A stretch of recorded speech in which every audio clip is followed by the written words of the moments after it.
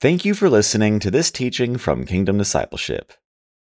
In John chapter 19, Jesus proclaimed three words, quote, "It is finished." Without these three words, no human being that ever lived could ever go to heaven. Without these three words, all humanity would ultimately perish and spend eternity in hell. When Jesus Christ said these three words, he completed the work of redemption, and every human being can now be saved from their sin, have a relationship with the triune God, and go to heaven when they die. This happens only by believing and trusting in Jesus Christ alone for the forgiveness of your sins and the salvation of your soul. Let's open our Bible now to John chapter 19 and look at the incredible completion of the work of Jesus Christ our Lord at the cross of Calvary.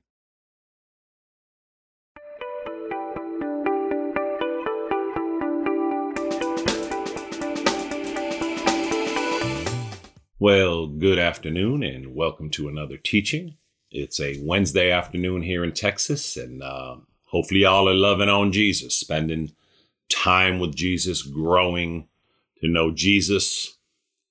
It's the meaning of life, growing to know Jesus, growing to obey him, growing to emulate him in everything. That's why we do all that we do. That's why we do these teachings. That's why we live. Today we're going to finish John 19, Lord willing, verses 28 to 42, and we're going to see the culmination of what Jesus came and did and lived a perfect life and then died this horrible, torturous death. And he did all that on our behalf and in our place. He did not need it. He came into the world, became a human man to die a torturous death after living a perfect, righteous, obedient life in every way, never sinned, so that humanity could be redeemed, could be bought back, purchased from sin. He did it so that the wrath of God the Father against sin, all sin is evil, every sin is evil, every sinful thought, every sinful word, every sinful action is evil. And the wrath of God was poured on Jesus. The wrath of God the Father was poured on God the Son. Jesus willingly took it. When he held out his arms on the cross, he opened his arms and took the full wrath of God for the sin of the world into himself, so that you and I could be brought into relationship with the triune God, God the Father, God the Son, and God the Holy Spirit. And so that we could be forgiven of our sin by receiving Jesus Christ and trusting in him alone as our only Lord and Savior. And so that we could ultimately go to heaven and spend eternity in heaven with God the Father, God the Son, and God the Holy Spirit when we leave this life. So thank you, Lord Jesus. There are no words for that. Now, in response to that, the only reasonable response to all that Jesus did there is to spend our lives growing to know him, growing to love him, growing to know his love, growing to be like him, growing in our desire to be like him. All right. Father, we do thank you for your word. We thank you for the scriptures. We thank you, Father, for just this book of John, Lord, which we're coming to wrap up here in another couple chapters. We thank you, Father, for just giving us this Bible. We thank you that we have your living word to feed us, to encourage us, to correct us, to rebuke us, to train us to be like Jesus. But Father, above all, we thank you for Jesus, our only Lord and Savior and Master and King. Lord Jesus, we thank you for your word. We thank you for becoming a human man for us, for living a perfect, righteous life for us. We thank you for willingly dying a torturous death for us. And we thank you today that you are alive and risen, and we worship you today. Holy Spirit, we ask you to lead us and guide us now. Give us eyes that see and ears that hear. Open the word of God to our hearts. In Jesus' name, amen and amen. Thank you, Lord Jesus. All right, John 19, verses 28 to 42. Later, knowing that all was now completed, and so that the scriptures would be fulfilled, Jesus said, I am thirsty. A jar of wine vinegar was there, and so they soaked a sponge in it, put the sponge on a stalk of the hyssop plant, and lifted it to Jesus' lips. When he had received the drink, Jesus said, It is finished. With that, he bowed his head and gave up his spirit. Now it was the day of preparation, and the next day was to be a special Sabbath. Because the Jews did not want the bodies left on the crosses during the Sabbath, they asked Pilate to have the legs broken and the bodies taken down. The soldiers therefore came and broke the legs of the first man who had been crucified with Jesus, and then those of the other. But when they came to Jesus and found that he was already dead, they did not break his legs. Instead, one of the soldiers pierced Jesus' side with a spear, bringing a sudden flow of blood and water. The man who saw it has given testimony, and his testimony is true. He knows that he tells the truth, and he testifies so that you also may believe. These things happen so that the scripture would be fulfilled. Not one of his bones will be broken. And as another scripture says, they will look on the one they have pierced. Later, Joseph of Arimathea asked Pilate for the body of Jesus. Now Joseph was a disciple of Jesus, but secretly, because he feared the Jews. With Pilate's permission, he came and took the body away. He was accompanied by Nicodemus, the man who earlier had visited Jesus at night. Jesus brought a mixture of myrrh and aloes, about 75 pounds. Taking Jesus' body, the two of them wrapped it with the spices in strips of linen. This was in accordance with Jewish burial customs. At the place where Jesus was crucified, there was a garden, and in the garden a new tomb in which no one had ever been laid. Because it was the Jewish day of preparation, and since the tomb was nearby, they laid Jesus there. Thank you, Lord Jesus. This chapter of John 19 of Jesus before Pilate, and then just the horrible torture and flogging and beating and the driving of the crown of thorns, and just the nasty, just the unspeakable way that the soldiers brutally tortured Jesus, and then the brutal crucifixion.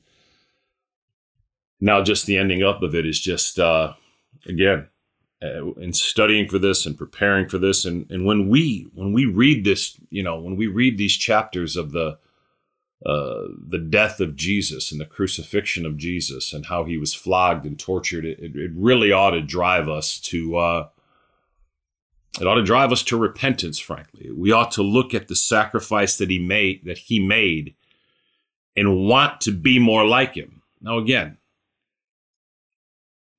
trying to be like Jesus, desiring to be like Jesus, living your life for Jesus and like Jesus does nothing to save you from your sin. It does nothing to get you to heaven, not even a little bit, right? We cannot add to what Jesus has done at the cross.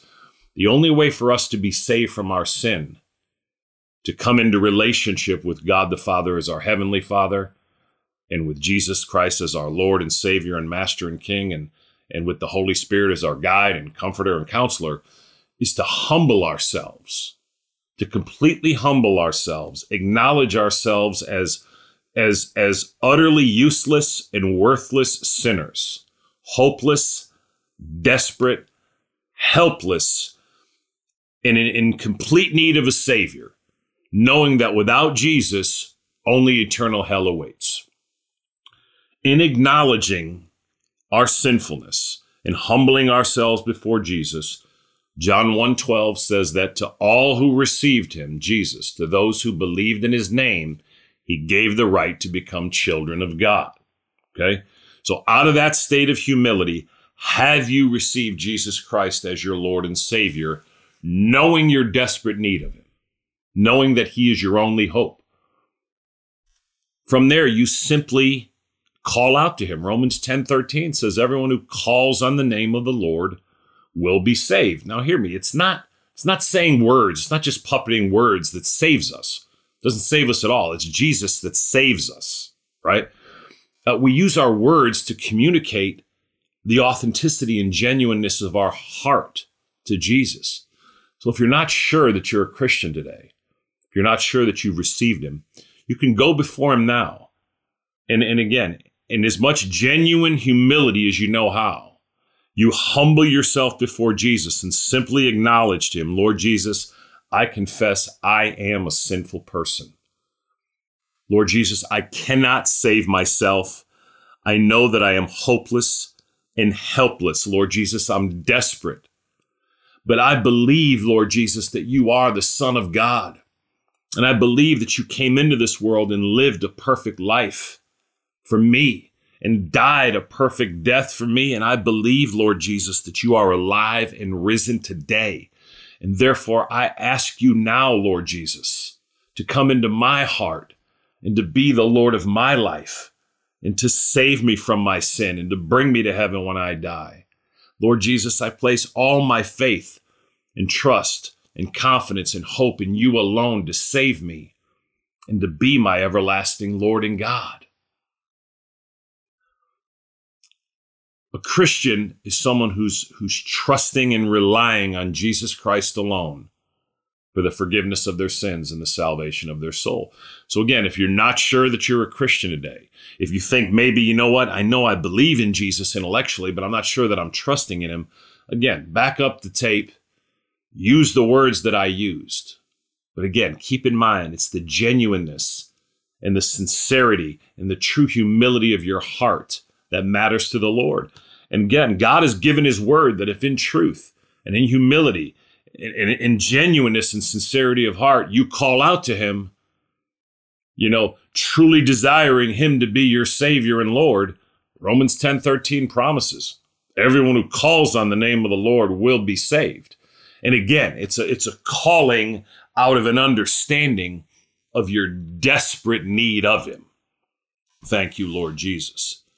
All right, verse 28. Later, knowing that all was now completed, and so that the scripture would be fulfilled, Jesus said, I am thirsty. Okay, so we're going to see down here that a few things are not going to happen, right? We're going to see that where the two thieves that were crucified with him, remember, one repented and went to heaven, with Jesus, right? But they're going to break the legs of the two thieves, it says, the two robbers, because what would happen, and again, as I was preparing for this, it's hard because, the scholars, the historical scholars, explaining all that happened in crucifixion, but as you're hanging on a cross, because there are spikes nailed through your wrists and your feet.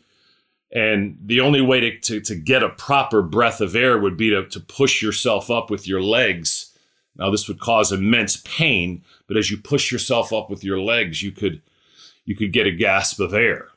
And so, sometimes the scholars said that someone could hang there for up to 36 hours and still not be dead.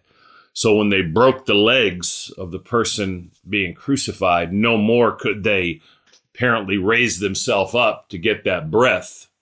And they would suffocate and die from a lack of oxygen very quickly. And so it says, later, knowing that all was now completed, right? Jesus knew that he had finished the work that he had been given to do. He had come, he had lived a perfect, righteous life on our behalf, right, Corinne? Now then he died a horrible, torturous death also on our behalf, meaning that's the death we should have died. He took our place, right? He was punished in our place. He was crucified in our place. He died the death we deserved to die. As I've said before, it was you and I, y'all, who nailed Jesus to the cross. I nailed the spike on his left hand. My wife, May, nailed the spike on his right hand. And all the rest of us nailed the spikes into his feet. You see what I'm saying? He took those spikes for us. He was crucified for us. And it says later, knowing that all was now completed, and so the scripture would be fulfilled. This Bible we're studying, Uncle Dennis, these scriptures that we study, okay? Every word in the Bible, Junior, is true. The Word of God is just that. It is the living Word of God, right? It is flawless, right? The scripture says that every word of God is flawless, the psalmist says, right? 2 Timothy 3:16 says that all scripture is God-breathed, okay? It's perfect. It's the Word of God, and it will be fulfilled. And Jesus, knowing the Word of God, being God himself who gave us the Word, it says, knowing that all was now completed and so that the scripture would be fulfilled, Jesus said, I am thirsty. He's at the end of his life. He's about to willingly end his life and give up his spirit now, again, showing that no one took his life from him, and we'll read that in a minute.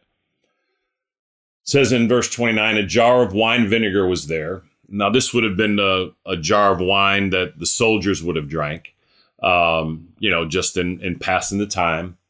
So they soaked the sponge in it, put the sponge on a stalk of the hyssop plant, and lifted it to Jesus's lips. And so, again, his face is just bloodied and beaten. And so, he opens his mouth and takes it around the sponge. It says in verse 30, when he had received the drink, Jesus said, there are 6 most important words in the Bible. The 3 most important words in your Bible are Matthew 28, verse 6. It also says in verse 7, he is risen. Those are the 3 most important words in your Bible, that Jesus Christ is risen. But we couldn't have those 3 most important words if we didn't first have these most important words, okay? Before he can be risen, he has to have finished the work he came to do. He has to have paid the debt for the sin of the world. He has to have paid it completely and totally, and he has to have satisfied the wrath of God the Father on the sin of the world. So notice when he says in verse 30, when he had received the drink, Jesus said, and listen to these 3 words, it is finished. When he had received the drink, Jesus said, it is finished. John 19:30. With that, he bowed his head and gave up his spirit. These words, it is finished. Okay? It has to be finished before the resurrection can come. If he has not finished the work of dying for the sin of the world, of paying the debt for the sin of the world, then redemption and salvation for humanity cannot happen. But these 3 words, God the Son, Jesus is full-blown Almighty God, proclaims, it is finished. It's one Greek word called teletestai, and it's translated, it is finished. It's also translated, paid in full. Okay? The work of the cross, the payment for your sin and mine, has been paid in full. The debt is paid, right? Scholars tell us that in Jesus' day, when a debt was paid off, they would take the parchment or whatever the debt was recorded on, and you would write teletestai, right? Paid in full. Okay? This word, it is finished, means teletestai. It means it's finished, the debt is paid, it's paid in full. So again, that's just interesting historical context, right, Jose? So again, when you had a debt, and it was completed and you had paid it off, they would write this word teletestai, okay? Which means it's finished, the debt has been paid in full. Jesus said, when he had received the drink, Jesus said, "It is finished." With that, he bowed his head and gave up his spirit. So do you see why I say the three most pivotal words before the resurrection? John 19:30, it is finished. The three most important words ever. Matthew 28:6, he is risen. Why is it that the resurrection is the most important three words? Well, the resurrection authenticates the sufficiency of what Christ did on the cross to pay for the sins of the world, right? When Jesus was raised from the dead, right? And by the way, in John 10, we're going to read 17 and 18. Jesus raised himself from the dead. The scriptures say that the Father raised Jesus from the dead. And in Romans, I believe verse 8, it says the Holy Spirit raised Jesus from the dead. The work of the resurrection of Christ, you can see the cooperation of the entire Trinity in it. As a matter of fact, the entire work of Christ, the entire work of redemption, of Jesus entering into the world, you can see the cooperation of God the Father, God the Son, Jesus, and God the Holy Spirit. It's incredible, right? And so Jesus proclaims, it is finished. He has finished the work that he's been given to do. He's lived a perfect life for you and I. He's now died a perfect death for you and I, okay? The reason that's so important is that when you give your life to Jesus Christ, there is an exchange, right, Peyton? There's an exchange at the cross of Christ. When you humble yourself and give your life to Jesus, and again, you can rewind the tape, and I talked about how to do that earlier, again, and I can't stress enough, don't just puppet the words. Again, it's when we're genuinely knowing our need of Christ, and then we humbly receive Christ and ask him to be the Lord of our life and save us from our sin, knowing that without him, only hell awaits, right?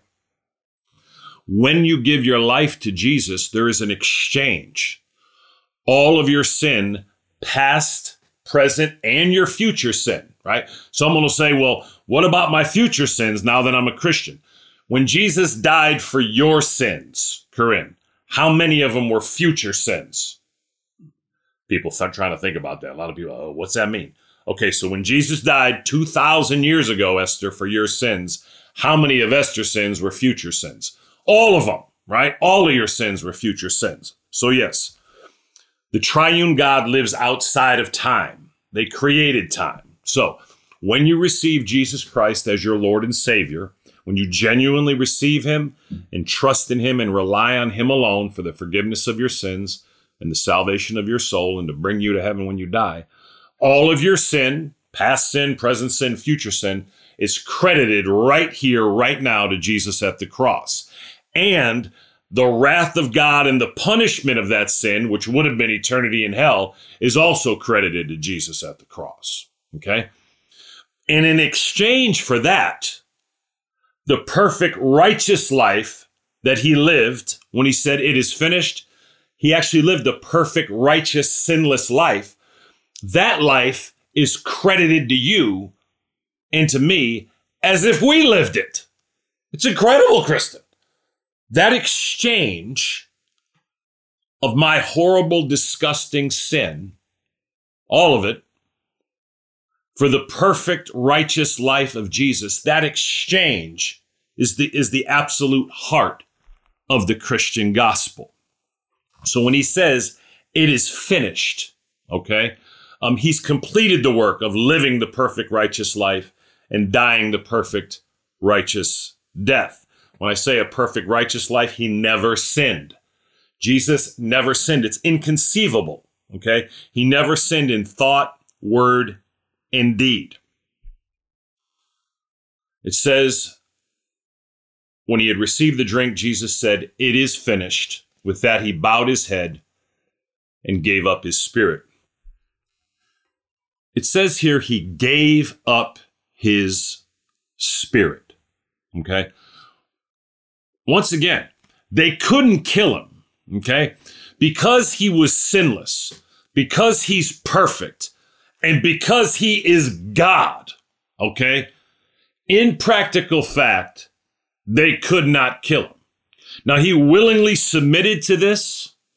He willingly submitted to this torture and this crucifixion, again, to redeem humanity, right? But you notice it says very clearly, with that, he bowed his head, and this is a bow of peace. This is a bowing of the head that relates to the fact that he's completed the work. With that, he bowed his head and gave up his spirit. He chose, again, the moment of his death. When I was studying for this, Jesus is going to fulfill all the scriptures about not one of his bones being broken. He's going to fulfill the scriptures of when he was pierced in his side. And so Jesus is going to submit to burial. Not only that, the scriptures say that Jesus went to hell and preached to the evil and the good in hell. Again, it says that very clearly in 1 Peter 3. Now, I want to make something clear. Jesus did go to hell, and in a certain manner, we would have gone to hell. But we would have gone to hell, and he went to hell. Now, some would say in our place, but here's what's important. Jesus didn't suffer in hell, okay? Make no mistake, Jesus conquered hell. So when Jesus entered hell, never was hell so terrified than when God the Son entered hell, right? You remember in Philippians 2, it says that every knee will bow in heaven and on earth and under the earth, and every tongue confess that Jesus Christ is Lord, to the glory of God the Father. So again, Jesus died in our place. He was punished in our place, and in some measure went to hell in our place. But where we would have suffered in hell and hell would have kept us for eternity, Jesus conquered hell. In no way did hell make sport of Jesus. When Jesus entered hell, never had such a fear come over hell as when the Son of God entered hell. Okay? All right, so I opened that can of worms, so I guess I'll go and read that. It's in 1 Peter 3. Okay.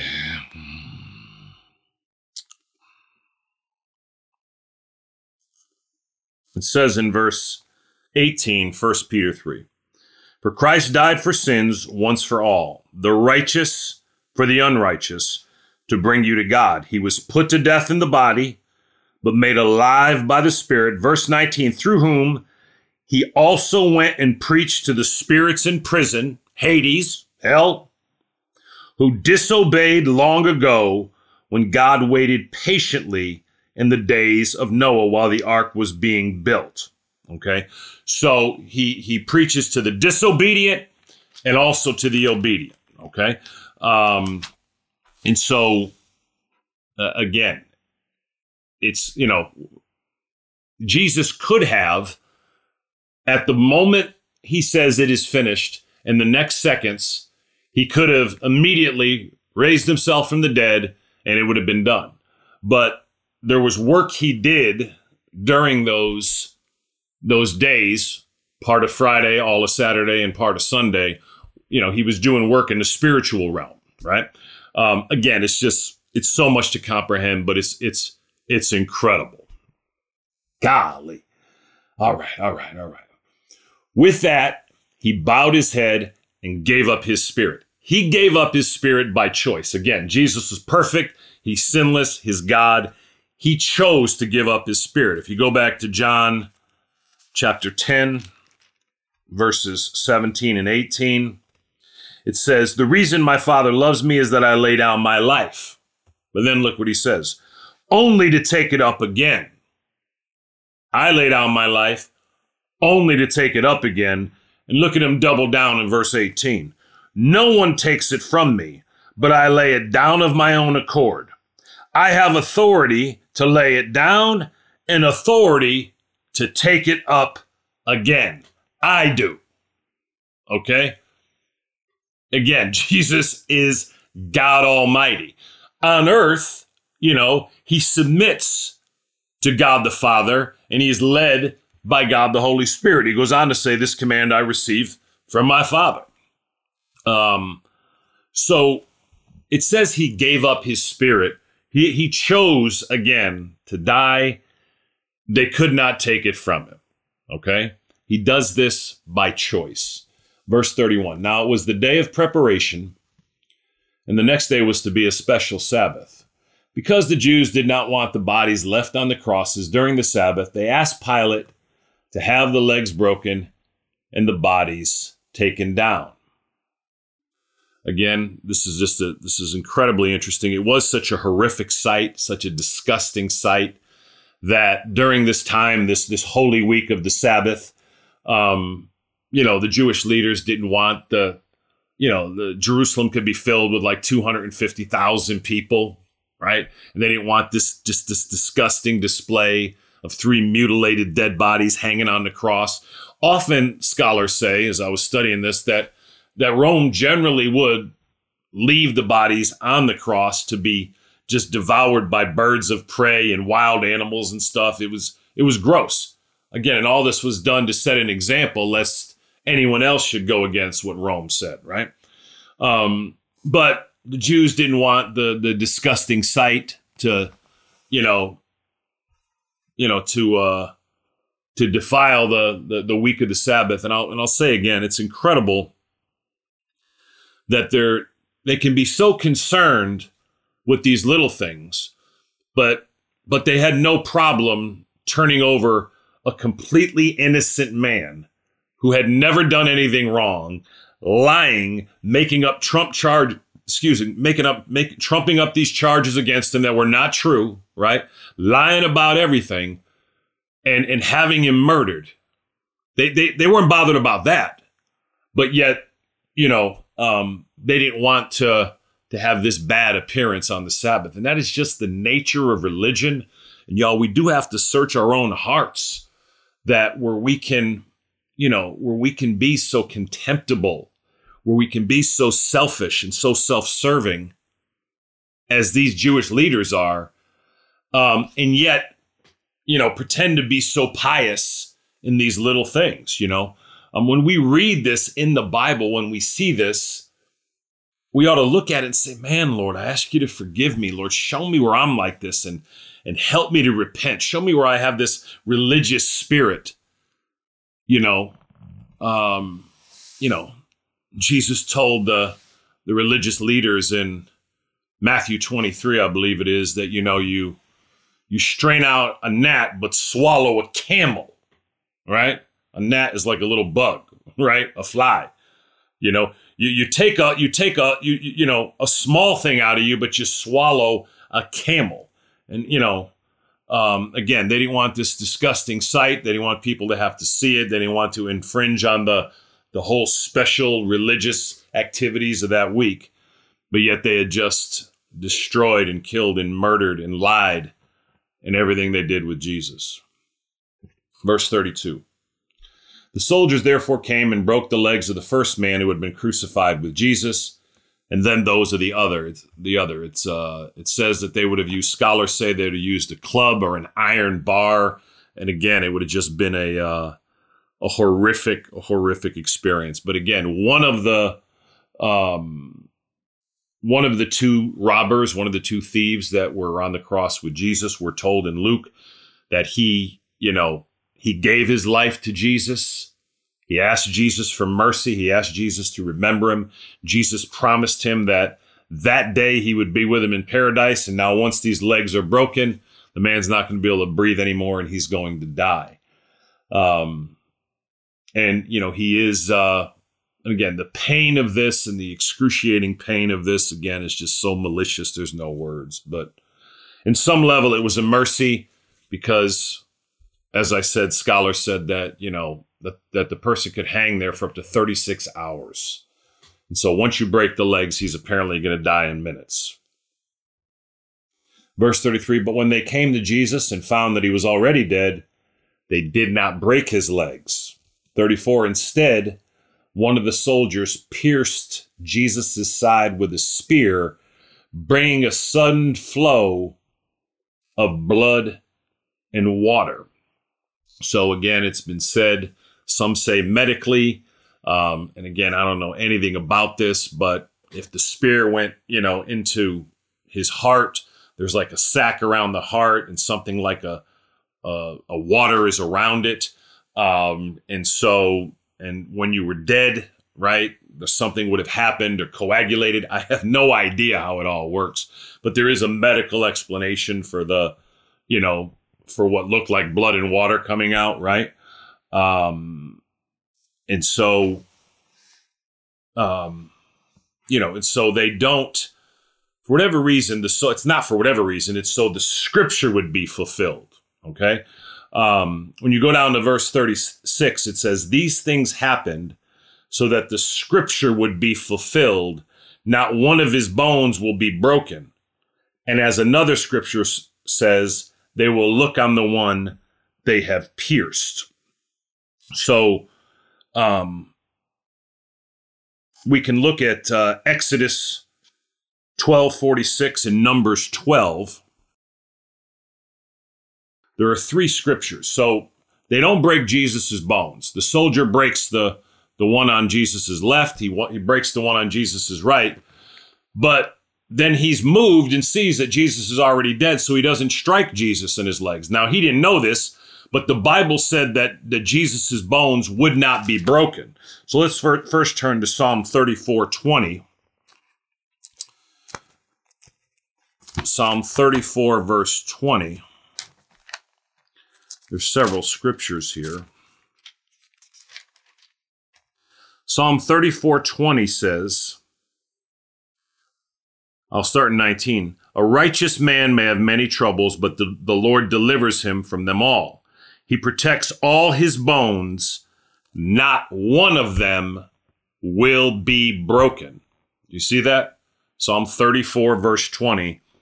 He protects all his bones. Not one of them will be broken. So the psalmist, again, unwittingly prophesied that not one of Jesus's bones will be broken, and it wasn't broken there. Exodus 12:46 and Numbers 12. Let me see what I get to first here. All right. Numbers 9:12. I'm sorry. So let's go to Numbers 9, verse 12. Numbers 9, verse 12 says, they must not leave any of it till morning or break any of its bones. So you see, that's another prophecy from 1,500 years earlier. Okay. And then Exodus 12, verse 46, the first 5 books of your Bible, Genesis, Exodus, Leviticus, Numbers, Deuteronomy, right? So Exodus 12, verse 46, and this is an interesting one. All right, it says, we'll start, these are Passover restrictions now, and keep in mind, Jesus is being crucified right at Passover time. And again, the imagery there is incredible, okay? Exodus 12, these are instructions given to Moses. The Lord said to Moses and Aaron, these are the regulations for the Passover. No foreigner is to eat it. Any slave you have bought may eat of it after you have circumcised him, but a temporary resident and a hired worker may not eat of it. 46, it must be eaten inside one house. Take none of the meat outside the house. Do not break any of the bones. So again, this is in the Old Testament, 1,500 years earlier. Do not break any of the bones of that Passover lamb. If you don't know the story of the Passover, the Lord told Moses to take a pure and spotless lamb. Okay? Jesus is called the Lamb of God who takes away the sin of the world. He told Moses to slaughter the lamb and take the blood of the lamb and put it over the doorpost of all the Hebrews, all the Jews. And when the death angel comes to strike down the firstborn male in every house, if the death angel sees the blood of the lamb, death will pass over that house and life will be granted. Right, Gwenda? You see the connection to Jesus. If you have the blood of the lamb over your doorpost, if you have the blood of the lamb covering your heart, if you're trusting in Jesus Christ and what he did at the cross for payment for your sins, right?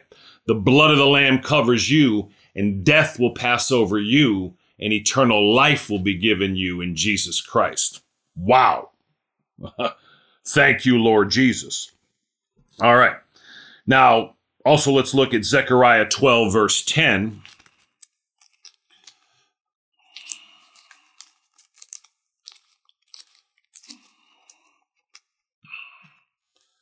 Zechariah 12, verse 10.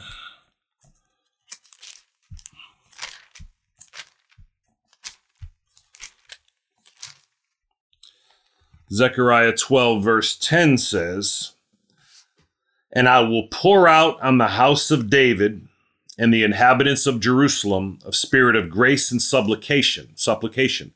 They will look on me, the one they have pierced, and they will mourn for him as one mourns for an only child, and grieve bitterly for him as one grieves for a firstborn son." So again, this is Zechariah 12, verse 10. It says in verse 36 in John 19, these things happened so that the scripture would be fulfilled. So you see all the scriptures Jesus is fulfilling here, right? Jesus is intentional in all these things to make sure the word of God is fulfilled because it must be fulfilled, right? Not one of his bones will be broken. We read the 3 scriptures on that. And then we read in Zechariah 12:10, and as another scripture says, they will look on the one they have pierced. Okay. Verse 35. Now, this is an incredible verse in this, and it may be the most important verse for us in this entire Bible, right? In this entire book, everywhere. Verse 35. Now, John is going to testify here. Verse 35. "The man who saw it has given testimony." This is John. He was standing by the cross, we're told. You remember that John was standing there with we'll go ahead and read it. Just, and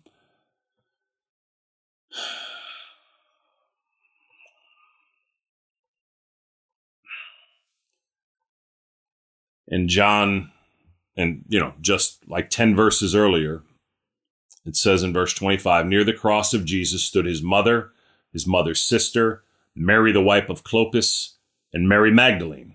When Jesus saw his mother there and the disciple whom he loved standing nearby," and that's John, "he said to his mother, 'Dear woman, here is your son,' and to the disciple, 'Here is your mother.' From that time on, the disciple took her into his home." So we talked about how Jesus is in incredible suffering. He's been tortured. He's crucified on the cross. He's humiliated. And yet he's still looking out for his mother. And he makes sure that his mother is well taken care of. And it says that John took her into his home. Now in verse 35, it says, "The man who saw it has given testimony." John is speaking of himself. He has a humility, so he doesn't mention himself in the scriptures. But he says, the man who saw it, John was standing there. He witnessed every detail of it, and it's seared into his memory, right? "The man who saw it has given testimony, and his testimony is true." Everything we're saying here, May, is true. Everything in here, Ian, is absolutely true. Verse 35, "The man who saw it has given testimony, and his testimony is true. He knows that he tells the truth, and he testifies so that you also may believe. John saying, I'm writing this down. I saw it. I testify to it. I know that I'm telling the truth. And he testifies so that you also may believe. We have this in the Bible so that we believe that Jesus Christ is indeed the Son of God. He did indeed come into the world, lived a perfect, righteous, obedient, sinless life for all of us, died a horrible, sinless, righteous, obedient death for us, and he is indeed alive and risen. And we have life in his name, as he's going to say in the next chapter. Okay? And Stephen had told me I've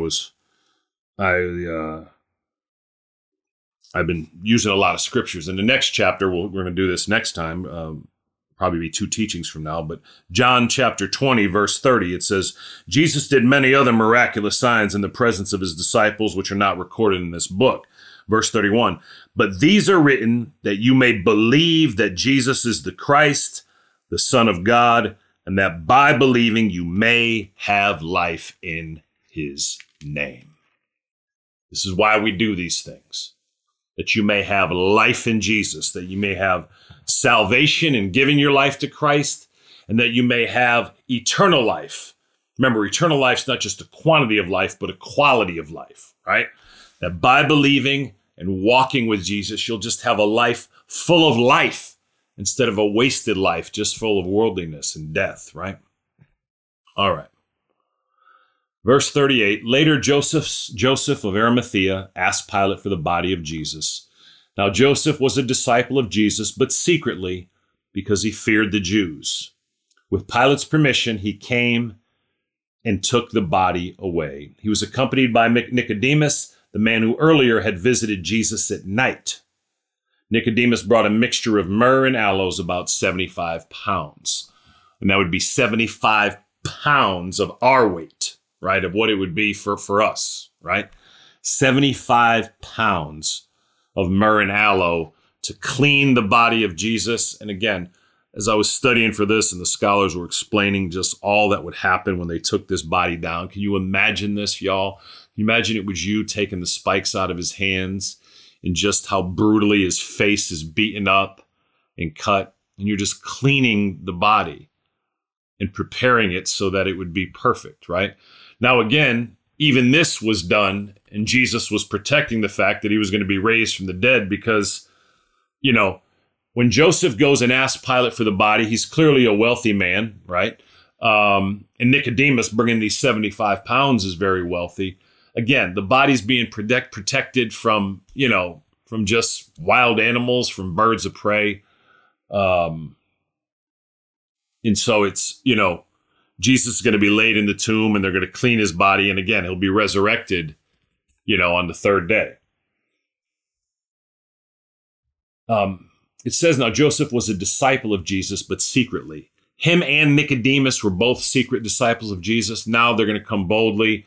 Joseph is going to ask for the body of Jesus, and he's going to care for Jesus. They're going to show this incredible act of love. Again, try to imagine it's you, right? Try to imagine it's you, Rap, that's doing this. Can you see it, Pop? Imagine it's you, and you're taking down this body of Jesus, and you know, you're caring for it, and you're washing it, and you're preparing it with these. What is it called? With myrrh and aloes, right? This mixture to wash and care for and anoint a body, right? You know, some of us are secret disciples of Jesus. Oftentimes, we don't, you know, we really don't talk about Jesus. We're reticent to ever bring him up. We don't want to look like we're radical, right? But really, in all light of what Jesus has done for us, we want to more and more be publicly proclaim Jesus Christ as our only hope, right? We don't want to be secret disciples. And now Joseph and Nicodemus, who were secret disciples, are now going out and caring for Jesus and having an opportunity to serve him, and even going before the Roman governor and showing, Joseph is showing his devotion to Jesus, right? Verse 40, taking Jesus' body, the two of them wrapped it. These are wealthy men. They could have had people do it, but they did this work. Again, what his back would have looked like, just ripped open, the holes in his hands, his feet.